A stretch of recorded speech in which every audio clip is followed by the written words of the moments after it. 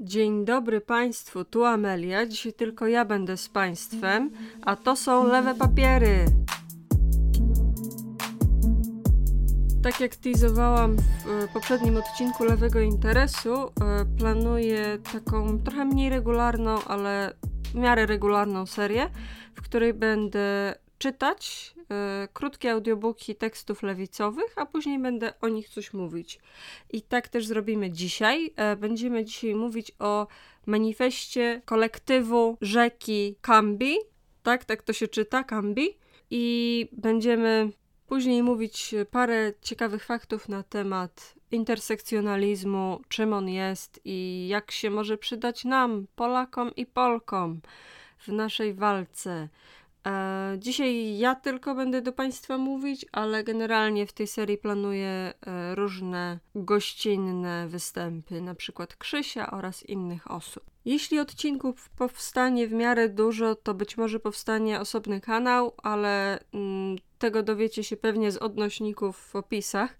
Teraz napiszcie nam, czy taki format Wam się podoba i co chcielibyście, żebym przeczytała. Tak jak mówiłam w poprzednim odcinku Lewego Interesu, planuję na pewno manifest partii komunistycznej i pomoc wzajemną Kropotkina. Zastanawiam się nad innymi dziełami, które są w miarę krótkie. Musicie pamiętać, że to nie może być za długa seria. Dla mnie takim maksem wykonalności jest, żeby dało się taki tekst przeczytać w godzinę. Czyli mniej więcej 80 stron, ewentualnie do 100, jeśli to jest coś bardzo ważnego. Jeśli znacie taki tekst, to piszcie w komentarzach. To chętnie je przeczytamy i omówimy. Teraz czas na audiobook manifestu kolektywu rzeki Kambi. Zaczynamy od tego tekstu, bo uważam, że teksty o intersekcjonalizmie są ważne i często właśnie na polskiej lewicy pojawiają się pytania i dyskusje na ten temat, czy w ogóle warto się zajmować intersekcjonalizmem, jakie miejsce mają Polacy w walce o prawa czarnych i innych ras. I myślę, że czytanie przede wszystkim, co same czarne kobiety o tym myślą, jest przydatne. I też różne inne sprawy, które są poruszane przez kolektyw Kambi, są ważne i bardzo takie relevantne dla dzisiejszych dyskursów lewicowych. I jeszcze muszę zaznaczyć, że to jest dokument pisany w 1977 roku, więc to są pionierki intersekcjonalizmu. Nawet jeszcze nazwa intersekcjonalizm w nim nie pada, bo nazwa sama została ukuta przez Kimberlé Crenshaw 12 lat później, w 1989 roku. Więc to jest dokument w zasadzie założycielski intersekcjonalizmu. Mam nadzieję, że będzie dla Państwa interesujący. W opisie znajdziecie moment, w którym audiobook się kończy, a omówienie zaczyna. Jakby ktoś chciał sobie wybrać jedno albo drugie.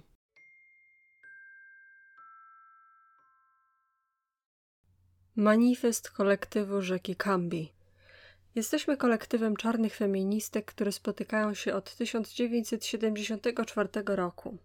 Od tego czasu bierzemy udział w procesie definiowania i klarowania naszej polityki, jednocześnie wykonując pracę polityczną w ramach własnej grupy i koalicji z innymi postępowymi organizacjami i ruchami.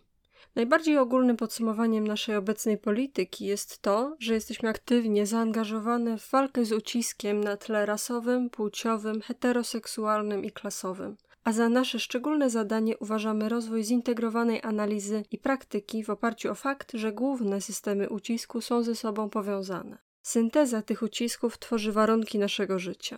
Jako czarne kobiety postrzegamy czarny feminizm jako logiczny ruch polityczny mający na celu zwalczanie różnorodnych i jednoczesnych ucisków, z którymi zmagają się wszystkie czarne kobiety. W poniższym artykule omówimy 4 główne tematy. Punkt 1. Geneza współczesnego czarnego feminizmu. Punkt 2. To, w co wierzymy, to znaczy konkretny zakres naszej polityki. Punkt 3. Problemy z organizacją czarnych feministek, w tym krótką historię naszego kolektywu oraz punkt 4. Kwestie i praktyki poruszane przez czarne feministki. Rozdział 1. Geneza współczesnego czarnego feminizmu. Przed przyjrzeniem się niedawnemu rozwojowi czarnego feminizmu pragniemy podkreślić, że nasze początki biorą się z historycznej rzeczywistości ciągłego życia i śmierci kobiet afroamerykańskich w walce o przetrwanie i wyzwolenie. Niezwykle negatywny stosunek czarnych kobiet do amerykańskiego systemu politycznego, systemu rządów białych mężczyzn, zawsze wywodził się z naszego członkostwa w dwóch uciskanych kastach rasowych i płciowych. Jak zaznacza Angela Davis w refleksjach nad rolą czarnej kobiety we wspólnocie niewolników, czarne kobiety zawsze ucieleśniały, choćby tylko w swojej fizycznej manifestacji, postawę przeciwną wobec rządów białych mężczyzn i aktywnie opierały się ich wpływom na nie i ich społeczność w sposób zarówno widowiskowy, jak i subtelny.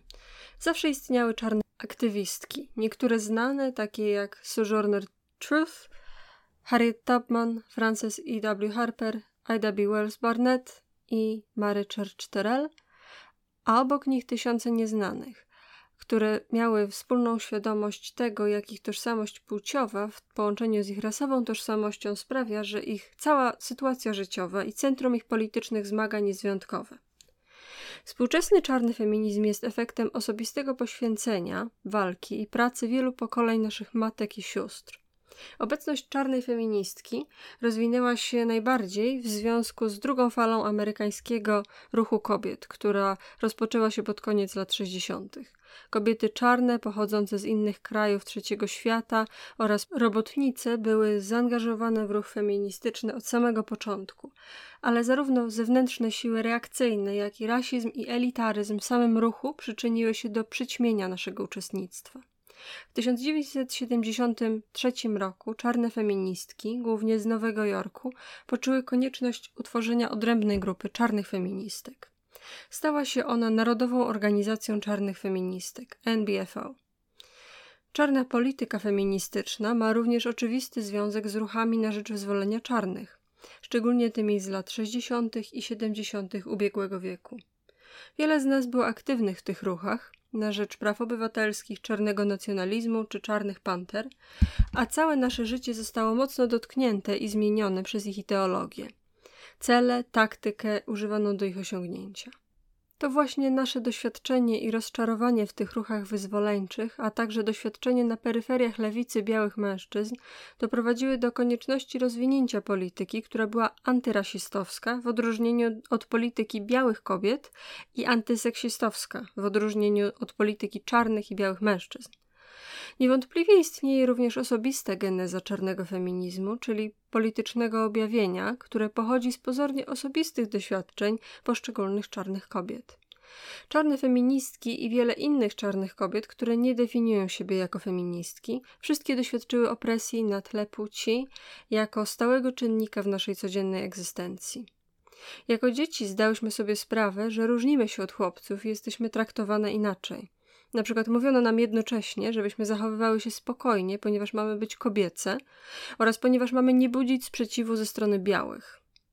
Wraz z wiekiem zdałyśmy sobie sprawę z groźby fizycznego i seksualnego wykorzystywania przez mężczyzn.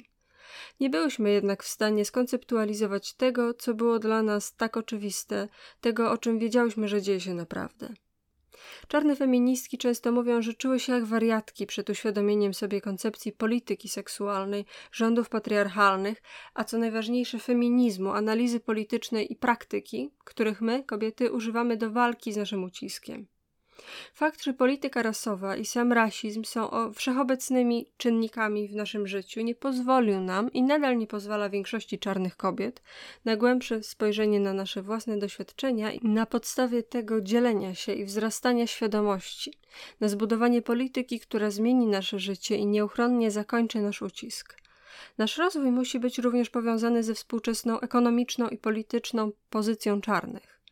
Pokolenie czarnej młodzieży po II wojnie światowej jako pierwsze mogło w minimalnym stopniu skorzystać z pewnych opcji edukacyjnych i zatrudnienia, wcześniej całkowicie zamkniętych dla Afroamerykanów. Mimo że nasza pozycja ekonomiczna nadal znajduje się na samym dnie amerykańskiej gospodarki kapitalistycznej, garstka z nas mogła zyskać pewne narzędzia w wyniku symbolicznego podejścia do edukacji i zatrudnienia, które potencjalnie umożliwiają nam skuteczniejszą walkę z uciskiem. Połączone stanowisko antyrasistowskie i antyseksistowskie przyciągnęło nas początkowo, a w miarę rozwoju politycznego poświęciłyśmy uwagę również heteroseksizmowi i uciskowi gospodarczemu w czasach kapitalizmu. Rozdział 2. W co wierzymy? Nasza polityka początkowo wynikała przede wszystkim ze wspólnego przekonania, że czarne kobiety są z natury cenne, że nasze wyzwolenie nie jest koniecznością jako dodatek do czyjejś potęgi, ale z powodu naszej ludzkiej potrzeby autonomii. Może wydawać się to tak oczywiste, że brzmi wręcz zbyt prosto, ale jest oczywiste, że żaden inny pozornie postępowy ruch nigdy nie uznał naszego szczególnego ucisku za priorytet, ani nie walczył poważnie o jego ukrócenie. Samo nazywanie pejoratywnych stereotypów przypisywanych czarnym kobietom, np. mamka, matka rodziny, wściekła czarna kobieta, dziwka, babochłop, nie mówiąc już o skatalogowaniu okrutnego, często zabójczego traktowania, jakie otrzymujemy, wskazuje, jak mało wartości nadano naszemu życiu w ciągu 4 wieków niewoli na zachodniej półkuli. Zdajemy sobie sprawę, że jedynymi ludźmi, którzy troszczą się o nas na tyle, by konsekwentnie pracować na rzecz naszego wyzwolenia, jesteśmy my same. Nasza polityka rozwija się ze zdrowej miłości do nas samych, naszych sióstr i naszej wspólnoty, która pozwala nam kontynuować naszą walkę i pracę. To skupienie się na własnym ucisku jest wcielone w koncepcję polityki tożsamości. Wierzymy, że najgłębsza i potencjalnie najbardziej radykalna polityka wychodzi bezpośrednio z naszej własnej tożsamości, w przeciwieństwie do pracy na rzecz zakończenia czyjegoś ucisku. W przypadku czarnych kobiet jest to szczególnie odrażająca, niebezpieczna, zagrażająca, a zatem rewolucyjna koncepcja, ponieważ z obserwacji wszystkich poprzedzających nas ruchów politycznych wynika, że każdy jest bardziej godny wyzwolenia niż my. My odrzucamy piedestały, bycie królową i 10 kroków za innymi. Wystarczy, by uznano nas za ludzi, równych innym. Wierzymy, że polityka płciowa pod patriarchatem jest tak samo wszechobecna w życiu czarnych kobiet, jak polityka klasowa i rasowa. Często też trudno nam rozdzielić rasę od klasy i opresji płciowej, ponieważ w naszym życiu najczęściej doświadczamy ich jednocześnie. Wiemy, że istnieje coś takiego jak opresja rasowo-płciowa, która nie jest ani wyłącznie rasowa, ani wyłącznie płciowa. Na przykład historia gwałtów na czarnych kobietach dokonywanych przez białych mężczyzn jako broń represji politycznych. Chociaż jesteśmy feministkami i lesbijkami, czujemy solidarność z postępowymi czarnymi mężczyznami i nie opowiadamy się za frakcjonalizmem, którego domagają się białe kobiety, które są separatystkami. Nasza sytuacja jako czarnych wymaga od nas solidarności wokół faktu rasy, której białe kobiety oczywiście nie muszą mieć z białymi mężczyznami, chyba że jest to ich negatywna solidarność jako rasowych sprawców ucisku. Razem z czarnymi mężczyznami walczymy z rasizmem, a przeciw nim walczymy w wojnie o seksizm. Zdajemy sobie sprawę, że wyzwolenie wszystkich uciskanych narodów wymaga zniszczenia polityczno-ekonomicznych systemów kapitalizmu i imperializmu, a także patriarchatu. Jesteśmy socjalistkami, ponieważ uważamy, że praca musi być zorganizowana dla wspólnego dobra tych, którzy ją wykonują i tworzą produkty, a nie dla dobra szefów. Zasoby materialne muszą być równo podzielone pomiędzy tymi, którzy je tworzą. Nie jesteśmy jednak przekonane, że rewolucja socjalistyczna, która nie jest jednocześnie rewolucją feministyczną i antyrasistowską, zagwarantuje nam nasze wyzwolenie. Doszłyśmy do wniosku, że konieczne jest wypracowanie takiego zrozumienia relacji klasowych, które uwzględniałoby specyficzną pozycję klasową czarnych kobiet, które są generalnie marginalizowane w sile roboczej, podczas gdy w tym szczególnym czasie niektóre z nas są tymczasowo postrzegane jako podwójnie pożądane symbole różnorodności w kontekstach zawodowych i korporacyjnych. Musimy przedstawić rzeczywistą sytuację klasową osób, które nie są jedynie bezrasowymi, bezpłciowymi pracownikami, ale dla których ucisk na tle rasowym i seksualnym jest istotnym czynnikiem determinującym ich życie zawodowe i ekonomiczne. Chociaż zasadniczo zgadzamy się z teorią Marksa w zakresie, w którym odnosi się ona do bardzo specyficznych relacji ekonomicznych, które analizował, wiemy, że jego analiza musi zostać rozszerzona, aby zrozumieć naszą specyficzną sytuację ekonomiczną jako czarnych kobiet. Wkładem politycznym, którego w naszym odczuciu już dokonałyśmy, jest rozszerzenie feministycznej maksymy, że to, co osobiste, jest polityczne. Na przykład w naszych sesjach podnoszenia świadomości na wiele sposobów wyszłyśmy poza koncepty używane przez białe kobiety, ponieważ mamy do czynienia z implikacjami rasy i klasy, a także płci. Nawet styl naszych czarnych kobiet, mówiących, świadczących w afroamerykańskim języku o tym, czego doświadczałyśmy, ma oddźwięk zarówno kulturowy, jak i polityczny. Poświęciłyśmy wiele energii na zagłębienie się w kulturową i doświadczalną naturę naszego ucisku z konieczności, ponieważ każda z tych spraw nie była nigdy wcześniej brana pod uwagę. Nikt nigdy wcześniej nie badał wielowarstwowej struktury życia czarnych kobiet. Przykładem tego rodzaju objawienia czy konceptualizacji było spotkanie, podczas którego omawiałyśmy sposoby, w jakie nasze wczesne zainteresowania intelektualne były atakowane przez naszych rówieśników, zwłaszcza przez czarnych mężczyzn. Odkryłyśmy, że wszystkie, ponieważ byłyśmy inteligentne, byłyśmy również uważane za brzydkie, czyli brzydko mądre. Sformułowanie brzydko mądre pozwoliło skrystalizować sposób, w jaki większość z nas jest zmuszona rozwijać swój intelekt wielkim kosztem naszego życia społecznego. Sankcje w społecznościach czarnoskórych i białych wobec myślicielek czarnoskórych są stosunkowo znacznie wyższe niż w przypadku kobiet białych, szczególnie tych z wykształconych klas średnich i wyższych. Jak już stwierdziłyśmy, odrzucamy stanowisko separatyzmu lesbijskiego, ponieważ nie jest to dla nas realna analiza polityczna ani strategia. Pomija się w nim zdecydowanie zbyt wiele osób, zwłaszcza czarnych mężczyzn, kobiet i dzieci. Odnosimy się krytycznie i z pogardą do tego, kim w tym społeczeństwie są mężczyźni, co popierają, jak działają i w jaki sposób uciskają. Nie podzielamy jednak błędnego przekonania, że to właśnie ich męskość, to znaczy ich biologiczna męskość, czyni ich tym, czym są. Jako czarne kobiety uważamy każdy rodzaj determinizmu biologicznego za szczególnie niebezpieczną i reakcyjną podstawę do budowania polityki. Musimy również zadać sobie pytanie, czy separatyzm lesbijski jest odpowiednią i postępową analizą polityczną i strategią, nawet dla tych, którzy go praktykują, ponieważ tak całkowicie zaprzecza wszelkim innym, pozaseksualnymi, źródłom ucisku kobiet, negując fakty dotyczące klasy i rasy. Rozdział 3. Problemy w organizacji czarnych feministek. W ciągu naszych wspólnych lat jako czarny kolektyw feministyczny doświadczyłyśmy sukcesów i klęsk, radości i bólu, zwycięstwa i porażki. Przekonałyśmy się, że bardzo trudno jest zorganizować się wokół kwestii czarnych feministek. W pewnych kontekstach trudno nawet ogłosić, że jesteśmy czarnymi feministkami. Staramy się myśleć o przyczynach naszych trudności, zwłaszcza, że ruch białych kobiet nadal jest silny i rozwija się w wielu kierunkach.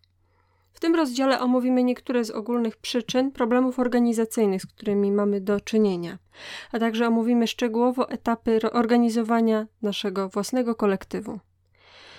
Głównym źródłem trudności w naszej pracy politycznej jest to, że nie staramy się walczyć z uciskiem na jednym lub nawet dwóch frontach, ale zamiast tego zajmujemy się całym szeregiem ucisków. Nie mamy żadnych przywilejów rasowych, seksualnych, heteroseksualnych czy klasowych, na których mogłybyśmy polegać, ani nawet minimalnego dostępu do zasobów i władzy, jaki mają grupy, które posiadają jakiekolwiek tego typu przywileje.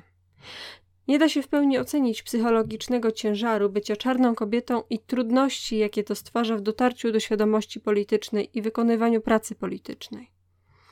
W tym społeczeństwie, które jest zarówno rasistowskie, jak i seksistowskie, psychika czarnych kobiet jest bardzo nisko ceniona. Jak powiedziała kiedyś jedna z pierwszych członkiń grupy, wszystkie jesteśmy skrzywdzonymi osobami tylko dlatego, że jesteśmy czarnymi kobietami. Jesteśmy wywłaszczone psychicznie i na każdym innym poziomie, a jednak czujemy potrzebę walki o zmianę kondycji wszystkich czarnych kobiet. W poszukiwaniu siostrzeńca przez czarną kobietę Michelle Wallace dochodzi do tego wniosku. Istniejemy jako kobiety, które są czarne i które są feministkami, z których każda na chwilę obecną pracuje niezależnie, ponieważ w tym społeczeństwie nie ma jeszcze środowiska, które byłoby przyjazne dla naszej walki. Ponieważ będąc na dole, musiałyśmy robić to, czego nie robił nikt inny. Musiałyśmy walczyć ze światem. Wallace jest pesymistką, ale realistką w swojej ocenie pozycji czarnych feministek. Szczególnie w swojej aluzji do niemal klasycznej izolacji, z którą boryka się większość z nas. Mogłybyśmy jednak wykorzystać naszą pozycję na dole, by dokonać wyraźnego skoku w kierunku działań rewolucyjnych. Gdyby czarne kobiety były wolne, oznaczałoby, że wszyscy inni musieliby być wolni, ponieważ nasza wolność wymagałaby zniszczenia wszystkich innych systemów opresji. Feminizm jest jednak bardzo groźny dla większości czarnych, ponieważ kwestionuje niektóre z najbardziej podstawowych założeń dotyczących naszego istnienia, to jest, że płeć powinna być wyznacznikiem stosunków władzy. Oto sposób, w jaki role mężczyzn i kobiet zostały zdefiniowane w czarnej nacjonalistycznej broszurze z początku lat 70. Rozumiemy, że jest i było tradycją, że mężczyzna jest głową domu. Jest on liderem domu czy narodu, ponieważ jego wiedza o świecie jest szersza, jego świadomość jest większa, jego zrozumienie pełniejsze, a jego zastosowanie tych informacji jest mądrzejsze. Przecież to zdrowy rozsądek, aby mężczyzna był głową domu, ponieważ jest w stanie chronić i bronić swojego domu, jego rozwoju. Kobiety nie mogą robić tych samych rzeczy co mężczyźni. Z natury rzeczy są zmuszone do innego funkcjonowania. Równość mężczyzn i kobiet jest czymś, co nie może się zdarzyć nawet w abstrakcyjnym świecie. Mężczyźni nie są równi z innymi mężczyznami, to znaczy nie mają równych zdolności, doświadczeń czy nawet umiejętności zrozumienia.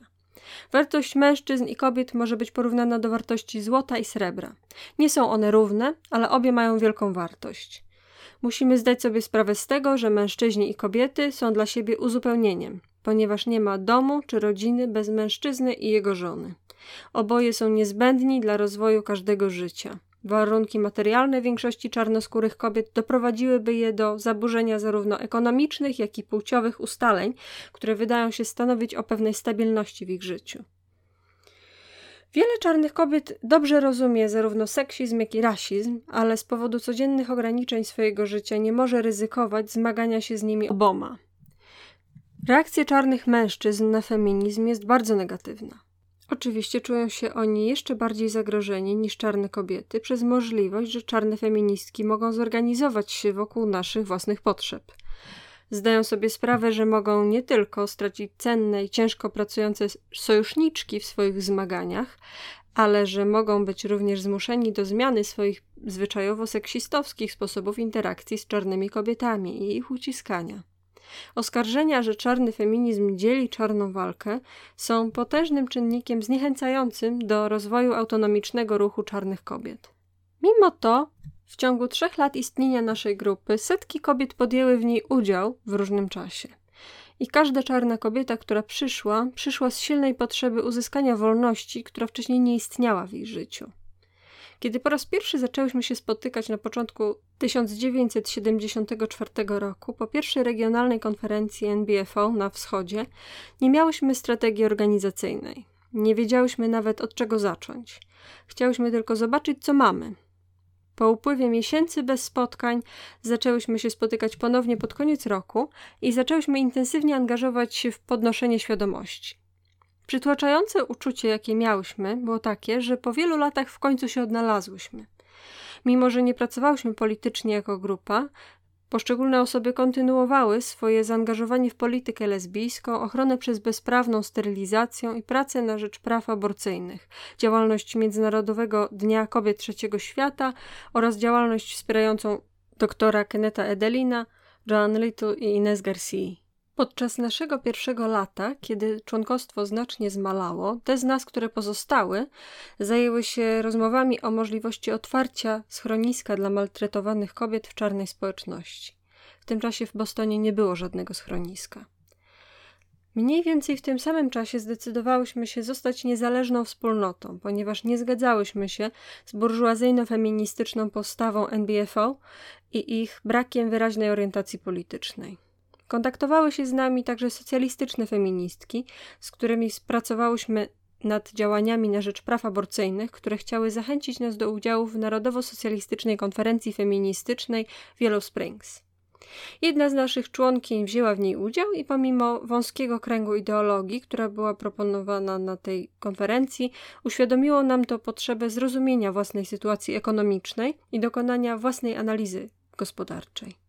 Jesienią, kiedy niektóre członkinie wróciły, doświadczyłyśmy kilku miesięcy względnej bezczynności i wewnętrznych nieporozumień, które na początku zostały określone jako podział lesbijsko-heteroseksualny, ale które były również wynikiem różnic klasowych i politycznych. Latem te z nas, które jeszcze się spotykały, zdecydowały o konieczności podjęcia pracy politycznej i wyjścia poza podnoszenie świadomości i służenie wyłącznie jako grupa wsparcia emocjonalnego. Na początku 1976 roku, gdy niektóre z kobiet, które nie chciały wykonywać pracy politycznej, które również wyraziły niezgodę, przestały uczęszczać z własnej woli, ponownie poszukiwałyśmy centralnego punktu zainteresowania. Postanowiłyśmy wtedy, po dodaniu nowych członkiń, stać się grupą badawczą. Zawsze dzieliłyśmy się swoimi lekturami, a niektóre z nas pisały prace na temat czarnego feminizmu na potrzeby dyskusji grupowej na kilka miesięcy przed podjęciem tej decyzji. Zaczęłyśmy funkcjonować jako grupa badawcza, a także zaczęłyśmy dyskutować nad możliwością rozpoczęcia wydawania publikacji o czarnym feminizmie. Późną wiosną odbyłyśmy wspólny wyjazd, który dał nam czas zarówno na dyskusję polityczną, jak i wypracowanie kwestii interpersonalnych. Obecnie planujemy zebrać kolekcję czarnej literatury feministycznej. Uważamy, że koniecznie należy pokazać naszą prawdziwą politykę innym czarnym kobietom i wierzymy, że możemy to zrobić poprzez pisanie i rozpowszechnianie naszej pracy. Fakt, że poszczególne czarnoskóre feministki żyją w izolacji w całym kraju, że nasze własne liczby są niewielkie i że mamy możliwość pisania, drukowania i publikowania, sprawia, że chcemy realizować tego typu projekty jako sposób na organizowanie czarnych feministek przy jednoczesnym kontynuowaniu pracy politycznej w koalicji z innymi grupami. Rozdział 4. Kwestie i projekty poruszane przez czarne feministki. W trakcie naszej wspólnej pracy zidentyfikowałyśmy i pracowałyśmy nad wieloma zagadnieniami, które mają szczególne znaczenie dla czarnych kobiet. Otwartość naszej polityki sprawia, że interesuje nas każda sytuacja, która wpływa na życie kobiet, trzeciego świata i ludzi pracy. Oczywiście jesteśmy szczególnie zaangażowani w pracę nad tymi zmaganiami, w których rasa, płeć i klasa są jednocześnie czynnikami ucisku. Możemy na przykład angażować się w organizację miejsca pracy w fabryce zatrudniającej kobiety z trzeciego świata lub organizować pikietę w szpitalu, która ogranicza i tak już niewystarczającą opiekę zdrowotną dla społeczności trzeciego świata. Albo założyć centrum kryzysowe do spraw gwałtów w czarnej dzielnicy. Organizowanie świadczeń socjalnych i opieki dziennej może być też ważnym elementem. Praca, która ma być wykonana i niezliczone kwestie, które ta praca reprezentuje, odzwierciedlają jedynie wszechobecność naszego ucisku. Kwestie i projekty, nad którym pracowały członkinie kolektywu, to sterylizacja, prawa aborcyjne, maltretowanie kobiet, gwałty i opieka zdrowotna. Organizowałyśmy również wiele warsztatów i zajęć edukacyjnych na temat czarnego feminizmu na kampusach uniwersyteckich, na konferencjach kobiet, ostatnio także dla licealistek. Jedną z kwestii, która jest dla nas bardzo ważna i którą zaczęłyśmy publicznie poruszać, jest rasizm w ruchu białych kobiet. Jako czarne feministki jesteśmy stale i boleśnie uświadamiane, jak mało wysiłku wkładają białe kobiety w zrozumienie i zwalczanie ich rasizmu, co wymaga m.in. tego, aby miały one więcej niż powierzchowne zrozumienie rasy, koloru oraz czarnej historii i kultury. Wykorzenienie rasizmu w ruchu białych kobiet jest z definicji pracą dla białych kobiet, ale będziemy nadal rozmawiać z nimi i żądać odpowiedzialności w tej kwestii. W praktyce naszej polityki nie uważamy, aby cel zawsze usprawiedliwiał środki. Dokonano wielu reakcyjnych i destrukcyjnych czynów w imię osiągnięcia właściwych efektów politycznych. Jako feministki nie chcemy ingerować w sprawy innych w imię polityki. Wierzymy w proces zbiorowy i niehierarchiczny podział władzy w naszej własnej grupie oraz w naszą wizję rewolucyjnego społeczeństwa. Zobowiązujemy się do ciągłego badania naszej polityki w miarę jej rozwoju poprzez krytykę i samokrytykę jako istotnego aspektu naszej praktyki. W swoim wprowadzeniu do książki Siostrzeństwo jest potęgą Robin Morgan pisze: nie mam najmniejszego pojęcia, jaką możliwą rewolucyjną rolę mogliby odegrać biali heteroseksualni mężczyźni, ponieważ są oni samym ucieleśnieniem reakcyjnej, zaangażowanej władzy. Jako czarne feministki i lesbijki wiemy, że mamy do wykonania bardzo konkretne, rewolucyjne zadanie i jesteśmy gotowe na całe życie pracy i walki przed nami. No to posłuchaliśmy i pewnie się zastanawiacie, być może ktoś nawet zaczął googlać, co to jest to Cambie, co to jest ta rzeka Cambie, czy te panie były wszystkie z nad tej rzeki. Otóż żadna z nich nie była z nad tej rzeki, bo były z Bostonu. Natomiast nazwa kolektywu wywodzi się od ważnego dla czarnych kobiet wydarzenia, to znaczy rajdu na promie na rzece Cambie, które miał miejsce w 1863 roku w czasie wojny secesyjnej. I to był jedyny przypadek w historii Stanów Zjednoczonych, kiedy kobieta, a już szczególnie czarna kobieta, stała na czele wojsk. Dowódczynią tego rajdu była Harriet Tubman, była niewolnica, której udało się uciec z niewoli z pomocą tak zwanej kolei podziemnej, która przemycała ludzi na północ i do Kanady. Później sama została działaczką tej kolei, miała swoją słynną strzelbę, z którą chodziła, była bardzo badass osobą, uratowała wiele set osób od niewolnictwa i później w czasie wojny secesyjnej została szpiegiem północy. I akurat w tym przypadku Harriet Tubman była szefową, była dowódczynią całego regimentu złożonego z czarnych żołnierzy. I ten rajd był bardzo ważny, bo po pierwsze uwolniono w jego wyniku 750 niewolników, całych rodzin niewolników tak naprawdę. Oprócz tego to była cała kampania wojskowa, w której Harriet Tubman i James Montgomery, który również był dowódcą tego regimentu, nie stracili ani jednego żołnierza, a złupili bardzo dużo rzeczy i też pouwalniali tych niewolników i zjarali parę łódek konfederatów, więc nice. Dlatego to jest znane jako takie bardzo dumne wydarzenie dla Afroamerykanów. Stąd się bierze właśnie ta nazwa kolektywu. Od czego by tu zacząć mówienie o treści? Przede wszystkim warto zauważyć, że tak jak już mówiłam, to jest jeden z pierwszych dokumentów, które są tak naprawdę intersekcjonalne. To jest również pierwszy dokument, w którym użyto sformułowania polityka tożsamości, czyli ITPOL. I to jest też pierwsze tego pojęcia krzyżujących się, przecinających się i zmieniających się nawzajem ucisków pojawiła się w zasadzie pierwszy raz formalnie tutaj. Bo tym jest właśnie intersekcjonalizm. Myślę, że dużo ludzi myśli o tych przecięciach w kategorii, że coś jest plusem. Ja bym powiedziała, że to jest bardziej mnożenie albo nakładanie na siebie dwóch rzeczy, dwóch kolorów, powiedzmy. Jak nałożycie na siebie kolor niebieski i żółty, to nie macie dwóch kolorów obok siebie, tylko macie kolor zielony najczęściej. I jak nałożycie na siebie kobietę i osobę czarnoskórą, to też nie macie dwóch osób, tylko macie jedną czarną kobietę. Tak samo jest z uciskami. To nie jest tak, że masz dwie rzeczy osobno, które dzieją się akurat tej samej osobie, tylko te rzeczy są ze sobą połączone i wynikają z siebie nawzajem. Więc jak czasem widuję w polskich bardzo płytkich opracowaniach czy bardzo płytkich dyskusjach na temat intersekcjonalizmu, to mam wrażenie, że ludzie myślą, że to jest tak, że sumujesz, że ja mam tyle punktów za to i jak bardzo jestem uprzywilejowany albo jak bardzo jestem nieuprzywilejowany.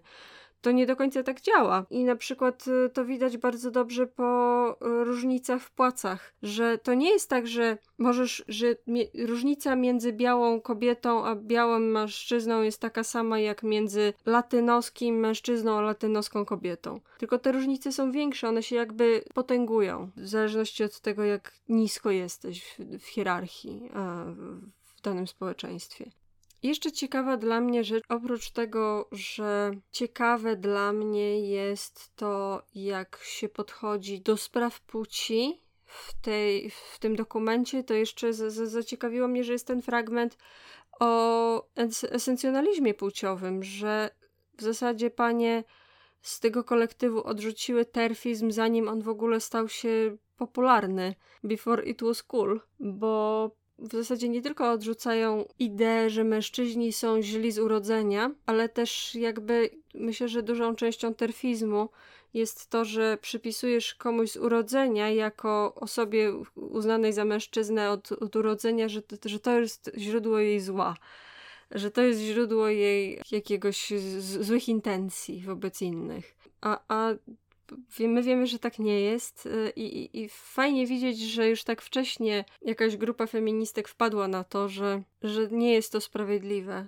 nazywanie rzeczy w ten sposób i przede wszystkim nie jest to produktywne, bo jeśli coś jest esencjonalnie po prostu od Boga dane jako złe, to nie da się tego zmienić i nie da się tego tak naprawdę naprawić, nie prowadzi to do niczego. Więc takie podejście jest po prostu nieużyteczne, patrząc na to wyłącznie od pragmatycznej strony. Natomiast chciałam przejść do tego, co uważam za taki główny takeaway dla mnie z w ogóle literatury czarnych feministek i w ogóle tak naprawdę czarnej literatury teoretycznej w ogóle. Bo mam wrażenie, że pojęcie solidarności, o ile rzadko w nich pada, to jest bardzo obecne. Jest bardziej obecne niż w zasadzie gdziekolwiek w dyskursie polskim, lewicowym. Mam wrażenie, że ostatnio widziałam taką dyskusję na Twitterze chyba, że ktoś zapytał, no dobrze, to kto ma gorzej? Czy bogata dziewczyna, czy biedny chłopak? Mylisz dwie rzeczy ze sobą, bo to nie jest tak, że któryś z nich ma obiektywnie gorzej, ma mniej punkcików albo więcej punkcików niż któreś. Moim zdaniem takie przedstawienie sprawy jest mylące i przede wszystkim mam wrażenie, że ono wynika z takiego kapitalistycznego nawyku rankingowania ludzi, że zawsze musi być ranking. Zawsze nie może być tak, że po prostu skupiamy się na swoich podobieństwach i skupiamy się na swoich, na celach, które mamy wspólne i interesach, które mamy wspólne, tylko musimy zrobić ranking. I to jest, słyszałam to jako odpowiedź do argumentu, że kobiety, że generalnie, że istnieje seksizm i że istnieje seksizm wśród wszystkich klas. I zamiast po prostu powiedzieć, no tak, istnieje. Oprócz tego on się inaczej wyraża w różnych społecznościach i no, nie da się ukryć, jest potęgowany, kiedy nie ma na przykład solidarności klasowej, a nie oszukujmy się, bogaci mają o wiele więcej solidarności klasowej ze sobą nawzajem niż biedni ze sobą nawzajem, albo klasa średnia ze sobą nawzajem, bo jesteśmy przez klasę wyższą uczeni, żeby się nawzajem nienawidzić i zwalczać i rankingować. Więc nic dziwnego, że wszystkie mechanizmy typu homofobia, seksizm, rasizm są bardziej wyrażone wśród tych klas społecznych, w których od wielu dziesiątek lat pojęcie solidarności jest wykorzeniane. Nic dziwnego, że te rzeczy się ze sobą przecinają. Już chyba mówiłam w którymś odcinku Lewego Interesu o moich doświadczeniach z byciem w środowiskach afrykańskich feministek, co jest bardzo ciekawe dla mnie jako osoba z Polski, widzieć jak wygląda dyskurs i jak w ogóle rozwiązywane są nieporozumienia, jak rozwiązywane są konflikty i niezgody, bo akurat być może tak jest tylko z grupą, którą znam, ale nawet jeśli to jest tylko ta jedna grupa, to warto wziąć z nich przykład. Jest to pojęcie bardzo silnej tożsamości ze sobą nawzajem, które jest ważniejsze niż wszelkie różnice. Zawsze to, co mają wspólne, i tu może chodzić o tożsamość rasową, płciową, seksualną i tak dalej, ale również klasową. To jest zawsze ważniejsze niż to, jakie na przykład mają różnice w poglądach.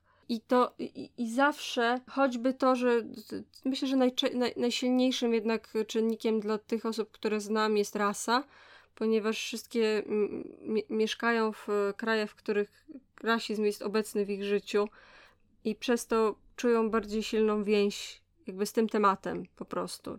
Czują, że to ich bardziej wkurwia. Jakich by nie miały niezgód ze sobą, to zawsze znajdą ze sobą wspólny język, choćby przez to, że są wszystkie czarnymi kobietami. I mam wrażenie, że jesteśmy akurat takim krajem, jesteśmy takim społeczeństwem, które padło ofiarą bardzo niefajnych rzeczy. I chyba to wiemy, nie będę o tym za dużo mówić, ale no niefajne rzeczy się działy. Już nie dostajemy od naszych dziadków i babci dużo traumy. Mam taką osobistą koncepcję, że epigenetycznie dostajemy PTSD ze wszystkich stron, od wszystkich dziadków i dlatego się zachowujemy tak, jak się zachowujemy jako Polacy. No tak samo jest dla czarnych osób na świecie i nie tylko Amerykanów, ale też osób z Afryki, które też czują, że tak naprawdę świat jest przeciwko nim. Więc jednym słowem moglibyśmy mieć taką solidarność, ale jej nie mamy, bo zostaliśmy podzieleni. Dzielili nas nasi feudalni wyzyskiwacze z pomocą religijnych wyzyskiwaczy, a teraz dzielą nas nasi kapitalistyczni wyzyskiwacze, nadal z pomocą religijnych wyzyskiwaczy. I chyba nawet my, lewicowcy, trochę tym podążamy, świadomie albo nieświadomie, że dajemy się wciągnąć w taką klasyfikację. I chyba dlatego, no już zresztą o tym mówiłam, że nie podoba mi się nastawienie polskiej lewicy na burdę i dramę nieustanną i nieustanne darcie ryja o wszystko, bo uważam, że to jest bardzo... Choćby przestrzenie lewicowe w internecie są zmarnowaną okazją, przez to, że tam jest taka atmosfera, jaka jest. Ale dobra, don't get me started na ten temat. Jeszcze jedna rzecz, która mnie tutaj ciekawi w tym tekście, to jest wzmianka o białych kobietach, bo tak jak już wspomniałam, tak samo jak bogaci mają ze sobą solidarność klasową, tak biali ze sobą solidarność rasową, w tym białe kobiety, bo mogą sobie na to pozwolić, bo nikt ich nie dzieli, nikt nie próbuje ich skłócić, żeby zyskać dla siebie całą władzę, bo już biali to robią. To jest swoją drogą bardzo fajne pojęcie, którego używają, negatywna solidarność. Myślę, że to jest do zapamiętania jako pewnego przejawu uprzywilejowania. Ale jeszcze jedną ważną zauważenia w tym tekście rzeczą jest to, że autorki nam mówią, nie będziemy wam poprawiać życia, nie będziemy was poprawiać, jak będziecie robić coś nie tak, wy sami musicie się poprawiać. Nie będziemy ingerować w wasze życie, bo nie od tego jesteśmy i mamy lepsze rzeczy do roboty, mamy własne sprawy do załatwiania. To biali muszą sobie pozałatwiać, żeby mieć załatwiony problem rasizmu, bo oni powinni wiedzieć, że bez tego nie załatwią rewolucji. Nie zrobią rewolucji bez uprzedniego załatwienia wszystkich problemów, które nie wynikają bezpośrednio z klasy. Więc argument, ale ja nie znam żadnych czarnych osób, albo żadna czarna osoba, którą znam, nigdy nie powiedziała mi, że ma problem z tym czymś, co robię albo mówię, jest trochę głupi, bo ty sam powinieneś się pilnować i sam powinieneś myśleć o rzeczach, a nie czekać na to, że ktoś na ciebie nakrzyczy. I tak samo z CA też tak jest, nieustanna burda o to, co wolno robić białemu, co Polakowi wolno robić, czy Polakowi wolno, jeśli były zabory w Polsce, to czy wolno mi nosić dredy i tak dalej. Myślę, że w całej dyskusji o CA ludzie mają takie podejście do tego, jakby to było punitywne, jakby to było na zasadzie A albo B, że albo coś jest git i możesz to robić i należy, albo nie, absolutnie nigdy. Jak widzimy po programie Twoja twarz brzmi znajomo, jak najbardziej w Polsce można robić rozmaite rzeczy, łącznie z blackface'em i absolutnie nic złego się nie dzieje osobom, które to robią, więc przestańcie płakać, że SJW nam każą nie malować twarzy na brązowo, żeby udawać Rihanę. Co ja teraz będę robił z moim wolnym czasem? Nikt ci nic nie każe, byku. Ale też musisz wiedzieć, że internet nie ma ścian i ja widziałam klipy z fejkową Rihanną z Twoja twarz brzmi znajomo właśnie na amerykańskim i nie tylko na amerykańskim, ale też na afrykańskim internecie, który, no i to nie jest tak, że te osoby tego nie widzą i że nie wpływa to na nie. Jesteśmy niestety w epoce globalnej, w której już wszyscy wszystko są w stanie zobaczyć, więc też argument, że no ale przecież to nikomu nie przeszkadza, jeśli drzewo upada w pustym lesie i tak dalej, bo nie upada w pustym lesie. Ktoś to zobaczy, może mu to sprawić przykrość, której nawet ty się nie spodziewasz. I jeszcze co ważne, znaki i symbole mogą zmieniać swoje znaczenie i to jest normalne. Więc nawet jeśli twój blackface nie ma tego celu, który miał, kiedy wykonywano go na scenach, nie wiem, na południu Stanów w XIX wieku i chcesz dobrze, chcesz kogoś uczcić, masz jakiś dobry powód, to nadal, jeśli wszyscy wiedzą, jest to ogólnie znana wiedza, że jakiś symbol jest obraźliwy i ty go robisz, to robisz sobie siupę. To jest coś, czego nie można lekceważyć. Albo decydujemy się, że chcemy zyskać czyjś szacunek i czyjeś zaufanie, albo nie. W ten sposób nie zyskujesz niczyjego zaufania. Jeśli możesz zrobić coś, co będzie dla kogoś przykre, to może po prostu nie rób. I generalnie we wszystkich dyskusjach o rasizmie w Polsce jest jakiś taki dziwny, że co mi nie wolno? Wszystko ci wolno, tylko po prostu ktoś ci daje znać, że to nie jest miłe. I jeśli chodzi o samo CA, jeśli chodzi o, nie wiem, czy wolno Polakowi w dreadach chodzić, to myślę, że tutaj kluczowe jest to, żeby się zastanowić po prostu, dlaczego chcesz mieć dready. Nawet możesz mieć dready, kto ci zabrania mieć dready, tylko po prostu żebyś się zastanowił, czy to przypadkiem nie dlatego, że ktoś w pewnym momencie zarobił dobre pieniądze na wylansowaniu jakiegoś archetypu osoby w dreadach, który ty uważasz za cool, którym nie zarobiła ta osoba w dreadach wcale, tylko zarobiła jakaś inna osoba, która wzięła od ciebie za to kasę.